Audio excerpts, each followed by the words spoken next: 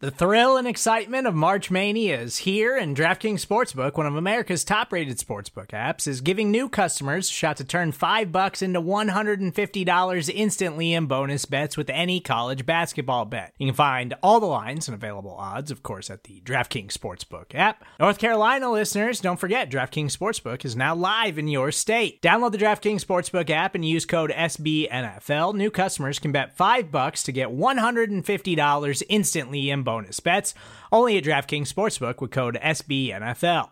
The crown is yours. Gambling problem? Call 1-800-GAMBLER, or in West Virginia, visit www.1800gambler.net. In New York, call 877-8-HOPE-NY or text HOPE-NY. In Connecticut, help is available for problem gambling. Call 888-789-7777 or visit ccpg.org. Please play responsibly on behalf of Boot Hill Casino and Resort. 21 plus, age varies by jurisdiction. Void in Ontario. Bonus bets expire 168 hours after issuance.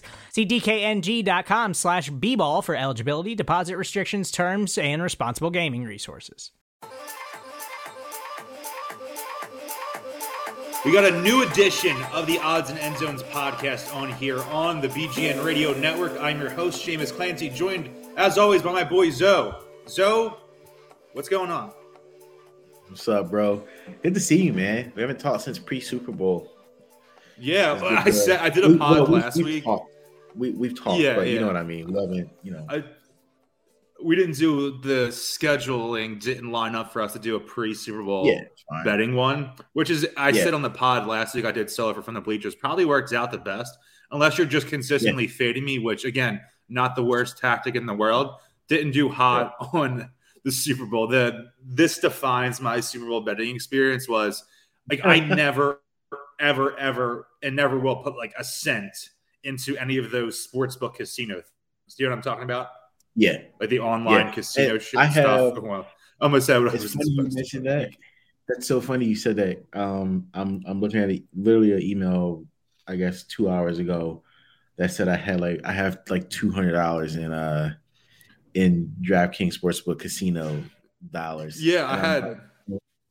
You just do a spin. You just throw it on blackjack. That's what I know. That's the move, because then it's just like you get rid of it all at once, so you don't have to worry about it anymore. Like, so what I did was they gave me a free $5 one. I'm at Lola's Super Bowl party, and I'm like, do I just use this? Like, I would never put any money in there or whatever. But if it's free, I'm going to use it. Yeah, because then I could bankroll it, high roller term into the actual sports book. So I had this $5 and I hit on like red or whatever, or black or whatever number I did.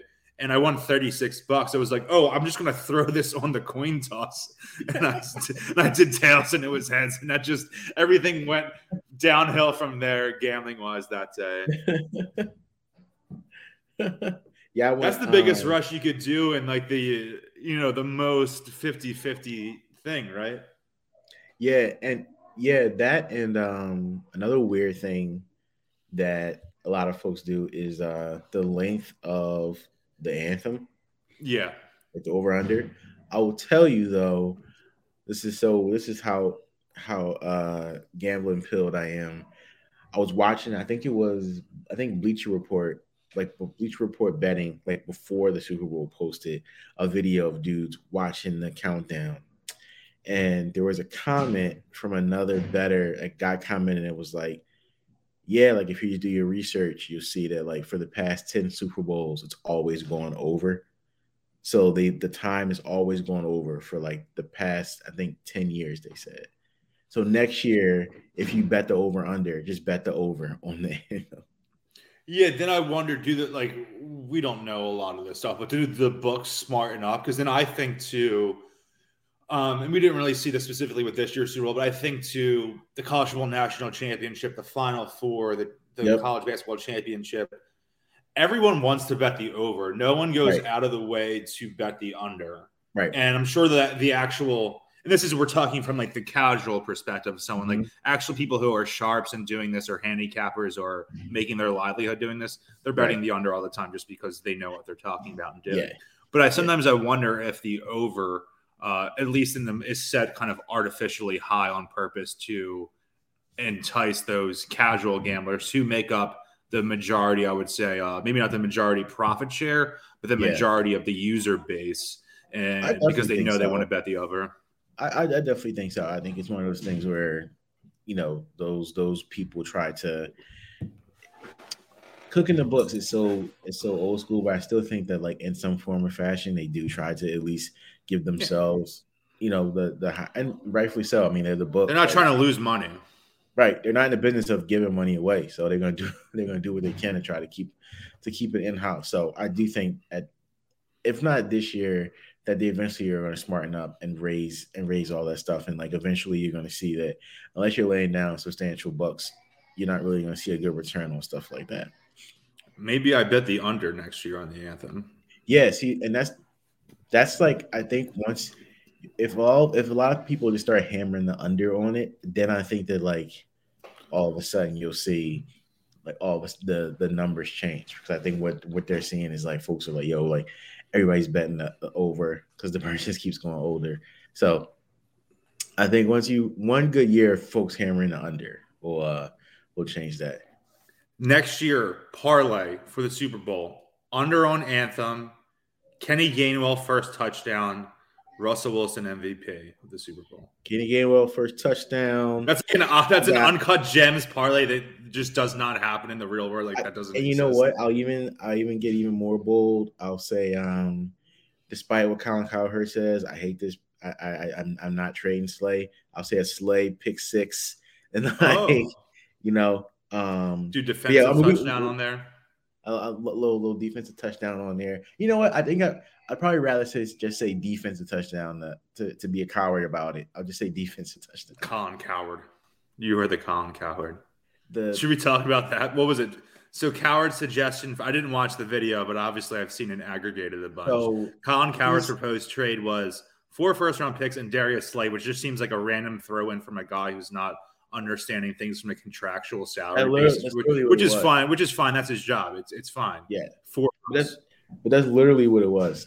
He said all 3 first rounders this year, next year's first, and then he ended it with, "Oh, you like Darius Slay? I'll give you Darius Slay too." And then that again, it's a guy who doesn't understand how contracts work at all.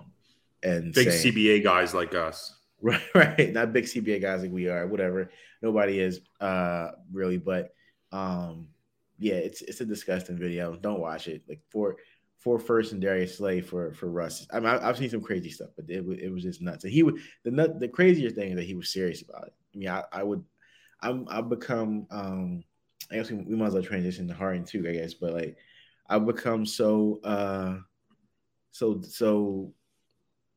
like do the deal guy. I'm win now pilled. I'm not 21-year-old. I don't care about the assets anymore. I'm just I'm so win now pilled. Like since there's a big war going on right now. Like I've had a running joke for the last like several months with a couple of my buddies, and it was like the Eagles should just trade a bunch of go as far in the future you can as possible with trading first round picks, because you don't even know if that draft happens or anything, or the world's around. Like 2031 first round pick.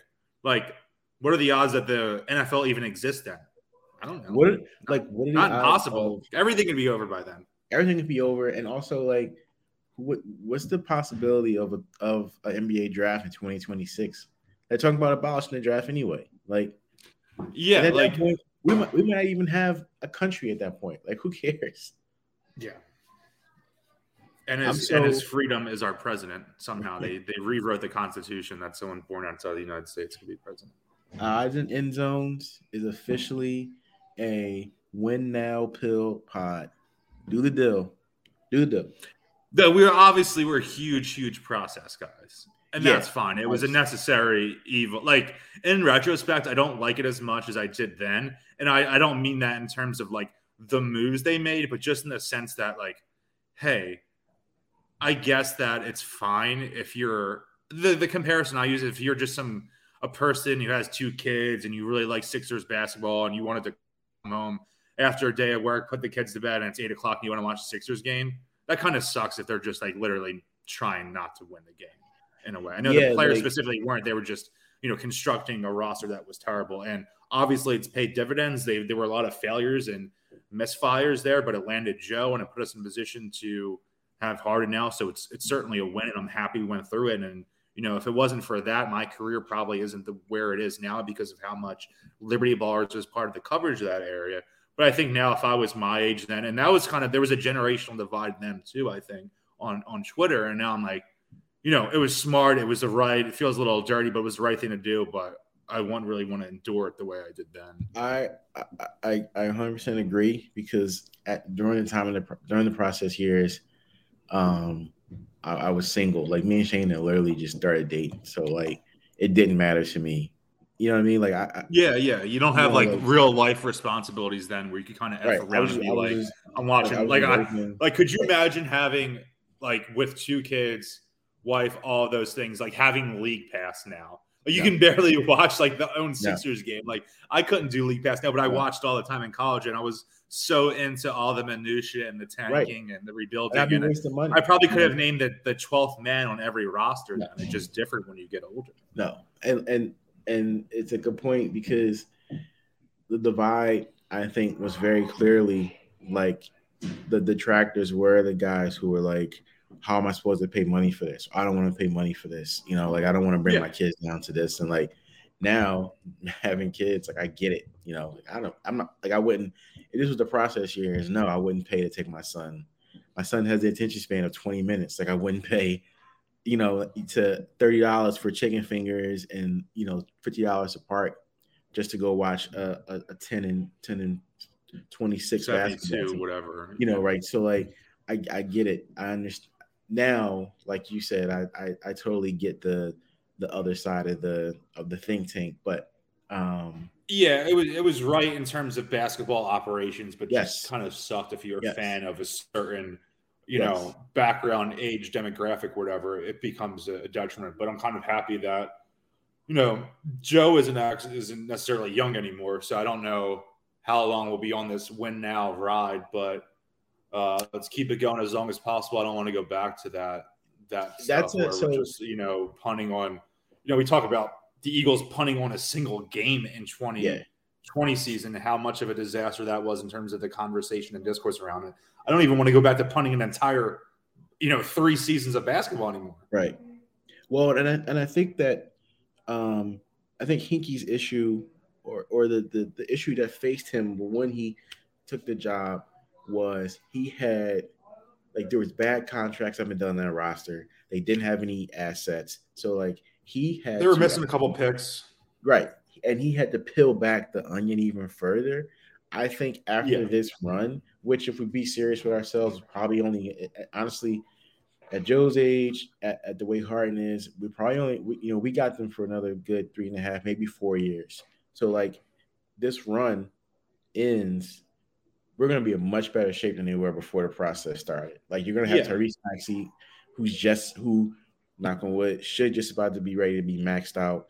You're going to probably most likely have a ton of other good draft capital. And who knows what Jaden Springer looks like, Paul Reed, all those guys. So I don't think that even after this run that they'll be in a process part 2 type phase. I think they'll just be in all right, do we want to put our chips all in for another young star, or do we want to just build through the draft and go and grab another some mid-level free agents, which is completely different. Because when you remember when we started the process, dude, it was terrible. We were like, oh man, it was welcome for people were calling for it for years before it happened, and just because not every team needs to do the full-blown tank to rebuild. Right. It's not a necessity, but it was a necessity for where the Sixers were at. Yep. And I looked to Houston, and I think that Morey might have been in a position where he wanted to do a strip down, but I don't think he was allowed to by ownership. And that's why they did the little red paper clipping. You win this trade, you win this trade, you win this deal, you win this deal. And then eventually you find yourself having James Harden.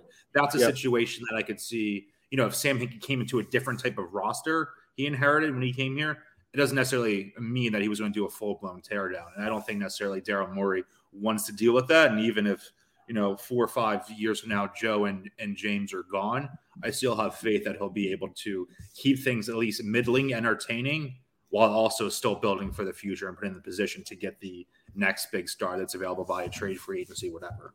I do think that he said, I don't want to put words in his mouth, but I almost feel like there was a time or two where during this process where he said like he basically Sam he calls him Sam. Sam Hinkie. Sam did whatever he had to do, and what I think he means by that is extreme turnover was needed.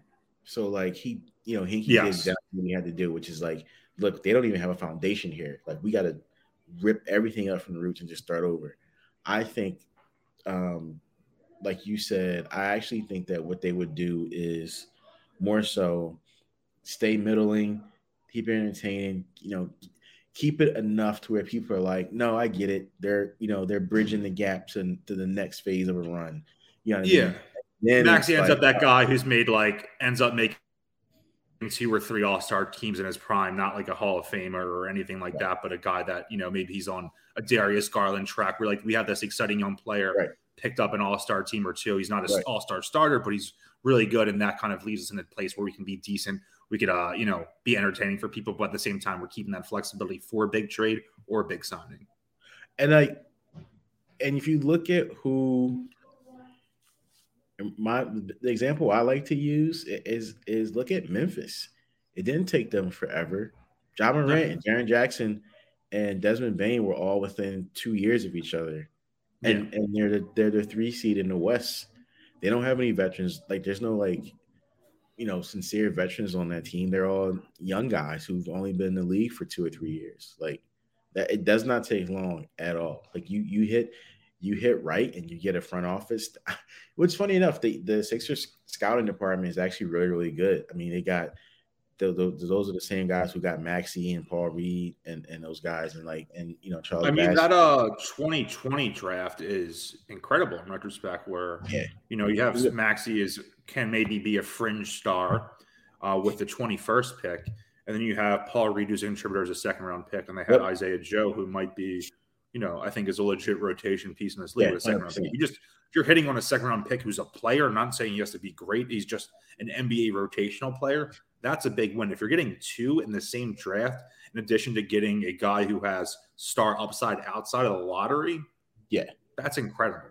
And one of the things that that Morey's known for, or was known for, even mostly during his time at Houston, is like being able to pick those scrap heaps up. So second round guys, the Robert Covingtons of the world, who you find out of nowhere and you turn them into something, which is like find archetypes, right? So it may not be during this run, but over the summer, if it turns out he brings in 2 or 3 dudes who are just either guys we never heard of or guys that he turns into rotation players, I would not be surprised at all. That's just the way he operates. He's just that's like his eye. His eye for that kind of talent is incredible. It's one of the best in the league. He just knows he knows how to find guys with specific skill sets. I did want to mention this, and this isn't a sponsored post or anything, but DraftKings is running a special right now. If you put $25 on a team to win the title in the NBA, you get an extra $1 towards a free bet come the playoffs. So the Sixers have 24 games left. And if you throw $25 for them to win the title, which is they're plus 700 right now. I got them at plus 1,600 right before the Harden trade. I'm really happy about that. And say the Sixers go, 16-8 in that span, you get a $16 free bet come the postseason. And also if you do the bet today, you get a free $10 same game parlay for the following day that you make the bet. So I bet it today. I don't know what time this will come out or anything like that. If it's, we're recording this late Thursday afternoon. I don't know if it's going to come out tonight. It's going to come out tomorrow morning, but you can try to throw it on there. And then tomorrow I'm going to put some Harden props together for some fun there. Looking at their schedule, the next 24 games, originally I said 20-4, but I can see them going 17-7. I'll take 17-7. I wrote because you're still gelling, right? And I was talking to Mike Levin the other day, and I just mentioned to him I think the word when people in sports, right, when teams say you trade for a guy, you say, oh, it's going to take a while to get up and running, or it's going to take a while to get acclimated. I don't think that has to be a negative connotation. I think we're just used to assigning a negative connotation to that. I think it can be just as positive. Like if you're like, look, it's gonna take a while, but like you can still win games if it takes a while to do. Like that listen, they're still rolling out the MVP favorite and a bunch of other, and a bunch of other guys who helped them get to where they are now, even before Harden. So like, there's nothing in that statement of it's going to take a while for them to get to click. That means that they have to lose 6 in a row, or like they have to have a bumpy start out. You can still come out and win, the first 6 games of the Harden era and be like, yeah, just wait till we actually start clicking. Like they can come out just on talent and beat teams, which I think we'll see. Exactly. I personally think we'll see that more than anything for this next week. I think you're just going to see them just over talented teams. Like they play Minnesota. They should be Minnesota. Like I know Cat but like they should still be Minnesota. And then they got. I don't know if it's official with the lines because of Harden's status, even though we're assuming he's going to play. Minnesota is currently a 1-point favorite. Yeah, so like, that's obviously because they don't know if Harden's playing, like officially playing. Yeah, so it's not official yet. That line will change tomorrow afternoon. Yeah, it'll change. Yeah, and then the same thing with like they play the Knicks. They have a back-to-back with the Knicks. They're going to beat the Knicks, and then you get into the schedule 2 weeks away. They play the Nets, and like I would almost guarantee that the Nets are not going to have Ben Simmons. I don't see Ben Simmons playing in Philadelphia. Do you think he will ever play in Philadelphia another game in his career? No, I don't think so. I really don't think so. I don't think that. What if they call him in a playoff series? I don't think he'll ever play he'll never play a regular season game in Philadelphia. I think that's a decent bet. He's going to have to if it happens in the playoffs. It could happen this year, right? He has to play, right? It could literally happen to where the Sixers are the 3 seed and the Nets are the 6 seed, and like that first round series is them. His first game in the playoffs is here. Like then he's got to play. Ankle that day, right. I read shouldn't in a way he just ripped the Band-Aid off in the 10th because of that. Like if you're the Nets brass, I'm going to be like, you should play because we might play them in the playoffs this year, and odds are we're going to be playing them sometime in the next 3 years. Just the nature of the league. And if that's your first time, that's going to be a hell of a lot worse and a lot harder on you and a lot harder on this entire team because you're going to be a huge distraction. Just rip it off for a random regular season game on a Wednesday. I think there's something Thursday, to be said for – I agree. I think there's something to be said for just – I think they underestimated the trade is done, but I really think they underestimated how much mental stress that the past couple of months have been for everybody. And I really don't think he wants to play here. And I don't even as a visiting player, I agree. Danny Green on his podcast yesterday was just like, I'll be surprised if Ben ever plays a game here. And because he hates it here. That's not a guy who's saying that from hearsay. Like if you're in the locker room with him and like, how he looks on home game days, you're like, oh yeah, like he hates it here. And like Danny Green drops bombs on that podcast. Yeah. The crazy thing is, he was one of Ben's biggest proponents. Like, right? Yeah.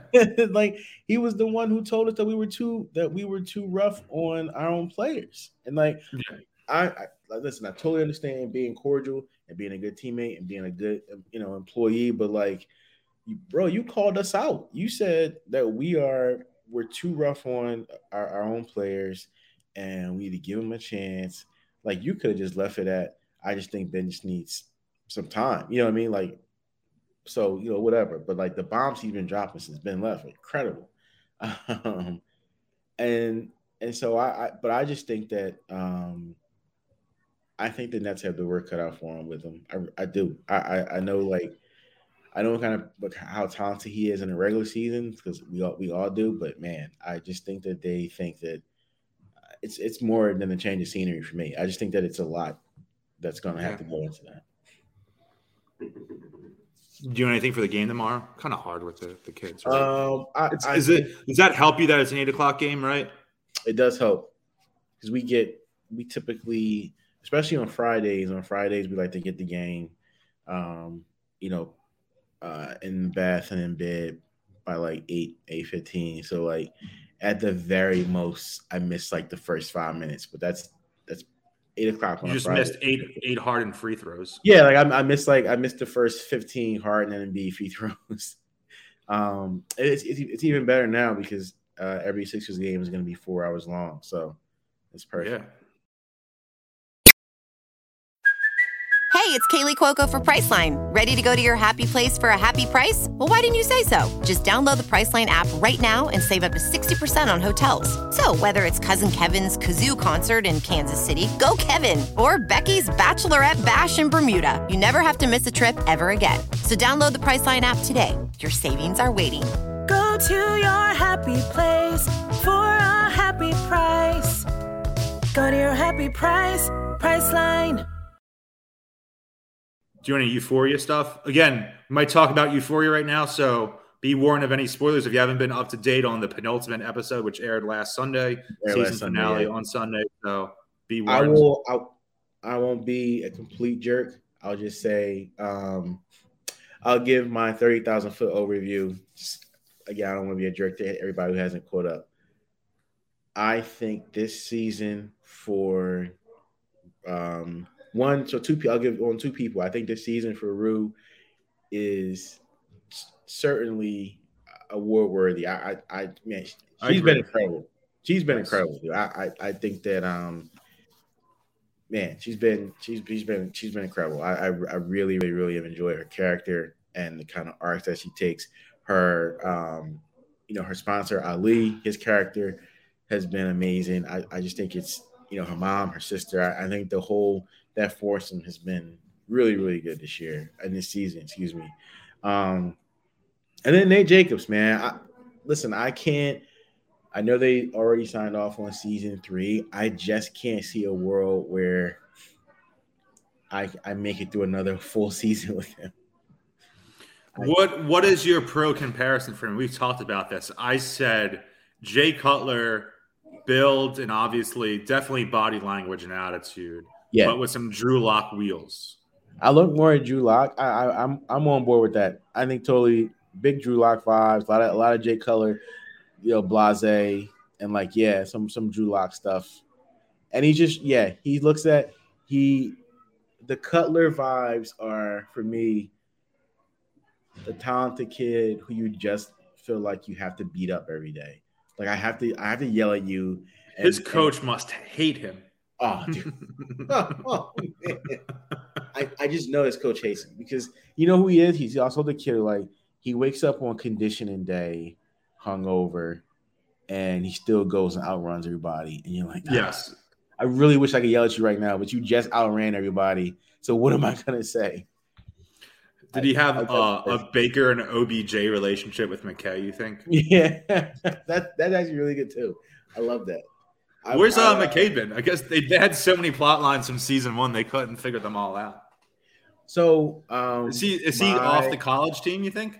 I think he's off the college team. Remember there's a story like his dad was being a hardo because he wasn't first string as a freshman, which is just it's a stereotypical dad archetype.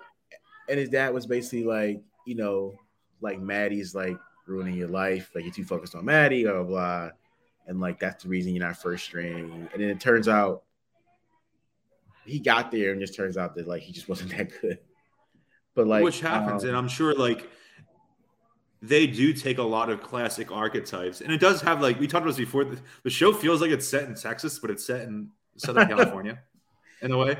The funny thing about that, right?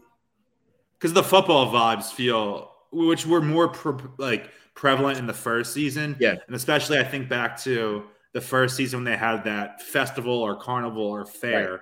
That felt very state fair type vibe in a landlocked or Midwest or Texas type place. That felt more like a rural PA type thing, not as opposed to a California type venture.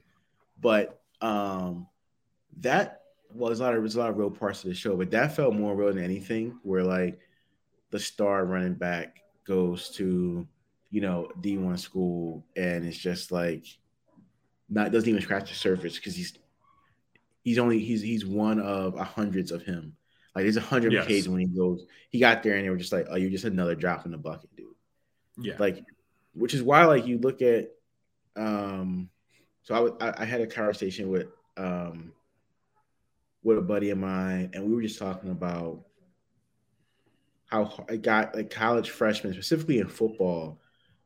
Basketball is kind of different because it's more of an individual sport and there's less people on the team. But like college freshmen who make an impact, because he didn't go to the prep, but he was like, "Oh, your boy had 3 touchdowns in the Rose Bowl." Talking about Marvin Harrison, I was like, dude, you have to realize how hard that was. Like leading up to that, he was like 4th on their depth chart. And like guys got hurt, his number got called. He could have easily dropped like his first 5 passes and they would have been like, "Oh yeah, dude, like you may not see the field like until spring ball." But like he balled out, caught 3 CDs, and now everybody's like, "Yeah, that's wide receiver 1 next year." Like your fortunes change so much when you're a top level prospect. It's so different. Top level and mid level are literally it's miles away. And I think the physical difference when you're going to obviously I didn't play college football or anything like this. I'm just speaking what it just seems sound thought process and rational.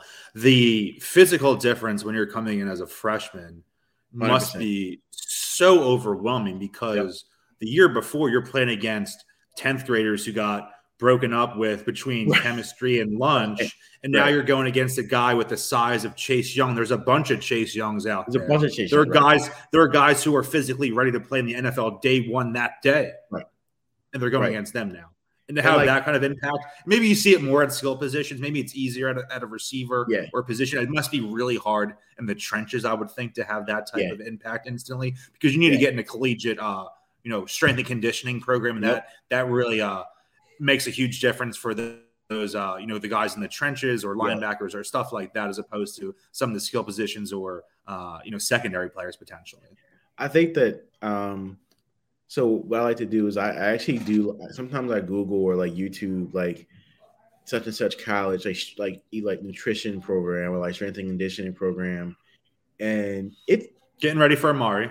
Getting Amari ready. We rub his calves down with buttermilk every night before bed. That's right. So like it's like you don't understand just how grueling it is. So like you could be like I'm a high school quarterback. I'm going to such and such college. You're used to being rushed by dudes who have like lacrosse scholarships to like Franklin Marshall and stuff. You get to your first collegiate practice, and the guy coming off the edge is a top 5 NFL draft. Like he's ready. You know what I mean? And Jonathan Davis is coming at you.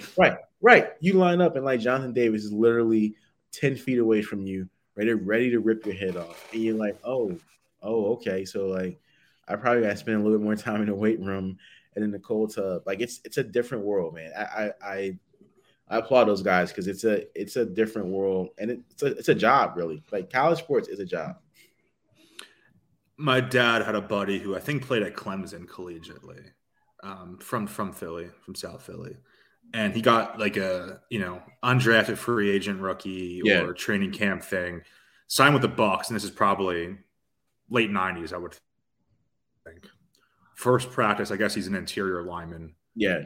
Goes up against Warren Sapp. And he said before the play even started, he knew his career was over. He was just not going to be able to do it. Like the first time you ever stepped on an NFL field for any sort of play or scrimmage, you were going against Warren Sapp as a guy who was undrafted from Clemson and guy from Grace Ferry just left. He didn't just leave, but I'm assuming he probably didn't make the roster. And I'm sure, mentally, there's the mental element too, where if you're this guy, for the guys that make it that are so unheralded, their mental toughness and stamina, or however you want to say it, has to be just off the charts. I think to Corey Clement, who started the year undrafted rookie free agent, was 6th or 7th on the depth chart, and then goes and has one of the best Super Bowl running back performances of the last 15, 20 years. And it goes back to, you look at your undrafteds and you look at your, your free agents, and like those guys, there becomes a point where you just say, I'm going to sacrifice, and your job becomes just staying in shape because people get hurt all the time. Yeah. And guys get lost for the season. Guys get lost for 10 games. So you go from, look, we're going to bring you on the practice squad, or we're going to bring you on the traveling squad. And next thing you know, you got to come in, week 10 against the Giants because all the other running backs are hurt. Like that kind of stuff is like what you look for, is like the right kind of job interview, basically, so to speak. It's like, all right, this kid's got something, he got a buck against the Giants. Maybe let's keep him in practice squad, see how he does for a year or whatever. It's like, that's really all you want. You get a chance, then it's up to you to on what you make or break it. Do you want to give a spoilery prediction for Euphoria before we go that? Again, spoiler warning for anyone. Yeah, so I'll give you my one prediction is, I think something, this is so broad, but I think that there is one last, like, Nate kind of, what's the word I'm looking for? I think confrontation. Nate, I think there's like one last confrontation / like desperate type, leap of evil faith from Nate, to where he, like, I think he finally meets. I'm not gonna say he dies, but I think Nate finally meets like his official end on Sunday. I don't think that, I would be shocked if they like leave the door open for him to come back another season. I'm excited. Fezco's biting dust. I love that stupid show. It's so, like, there are people talk about like enjoying stuff ironically, and at a certain point I'm like, no, F that. I just enjoy the show. Is it the greatest show ever? No, but it's just entertaining as hell. I think Fezco goes. Yeah, like for me, it's not even ironic for me anymore. At first, it was ironic, but now I'm just like, yeah, I just love the show. Like, I'm enthralled. The characters. I mean, there's a lot of great performances. In a way, the show feels like a music video in a way more than a show. Just the way it's shot, and you're kind of. It kind of has this magical realism aspect to it. It does feel that like runs under the surface. Like, it almost doesn't feel like it's existing in reality. That's such a good way to put it. It does feel more like an hour-long music video as opposed to a show, because there's always there's always music. There's always like dark lit rooms and stuff. Like it rarely feels like an actual show. Like every time I watch, especially with Lexi's play, you were just jumping over timelines and different characters, different actors and actresses playing different characters. Who has a bigger budget, Lexi's play or the Cape and Sword Drama Society? I still think Braithwaite gets a couple grand for it. I think Cape and Sword.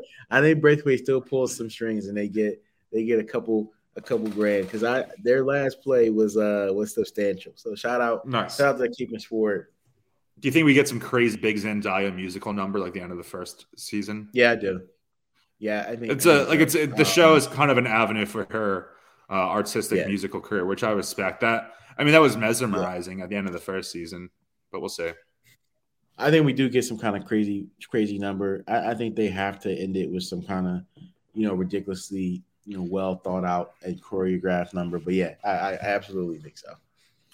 I think back to the second season of the OC where they had the cliffhanger where the girl shot Ben McKenzie's brother, and that was like the huge cliffhanger, and then spoofed on SNL. Like I could see some of those vibes where, Lexi and Zendaya are there, or Lexi and Rue, I should say, there when Fezco goes down or something like that. Yeah. And those drug dealers, that plot line still needs to be resolved, where Rue's mother flushed all the drugs down the drain that she was gonna pawn off on people. And that, there's got to be an ending to that, or like a continuation of that. So I think that I think you're right. I think there is going to be some kind of cliffhanger, maybe a small one, but yeah, I think that there's just so many plot lines. That's what I'm saying. Like, I don't think that there's just too much for everything to be shored up on Sunday alone. I wonder if it's an extended episode, goes over an hour. I'm going to see if I could find the runtime for it. So you think back to Thrones, some of the episodes were like an hour and a half, 2 hours when they were getting towards the end of the season. Yeah. I'm trying to remember, and I can't quite remember last year how long season 1's finale was, but I feel like it may be like an hour 15 and not just a straight hour. Doesn't say on here for episode 8. But maybe I could look at like the TV calendar on like the or if you check just look at HBO and fast forward to Max. Sunday. I don't have the app on me, but HBO Max might show you too. It's only the 9 like no. Yeah, it's just 9 p.m. to 10:03 p.m. So not something super extended. All right, so yeah, so it's going to be action packed. Then we know that at least. You got a lot going on. Yeah. All right, you got anything for me? I think that's it for me. I think that's it for me too, bro. All right, that's it from us. Be sure to Hard and Game. Be sure to subscribe to the BGN Radio podcast on your podcast platform of choice. Leave a 5-star review. Subscribe to our YouTube channel. All our podcasts for this, as well as from the Bleachers, are on the BGN YouTube channel. There'll be a link to the BGN YouTube channel in your podcast description. Additionally, you can find Zoe's work, Sixers work, at the Rights to Ricky Sanchez newsletter. Does that come out every Wednesday? Does it come out Thursday, or is it just weekly? Every Thursday. It's every Thursday or Friday. Okay. RightsToRickySanchez.com/newsletter. And then you could also still obviously find my work here on BGN Radio, but starting Monday, I'll have a new position as the deputy sports editor at Philly Voice. You can follow all my work on there at phillyvoice.com, as well as home to BGN Radio's own Jimmy Kempski, who is Philly Voice's Eagles beat writer. So some good brand and corporate synergy going on right now. Yes, sir. See ya. Peace.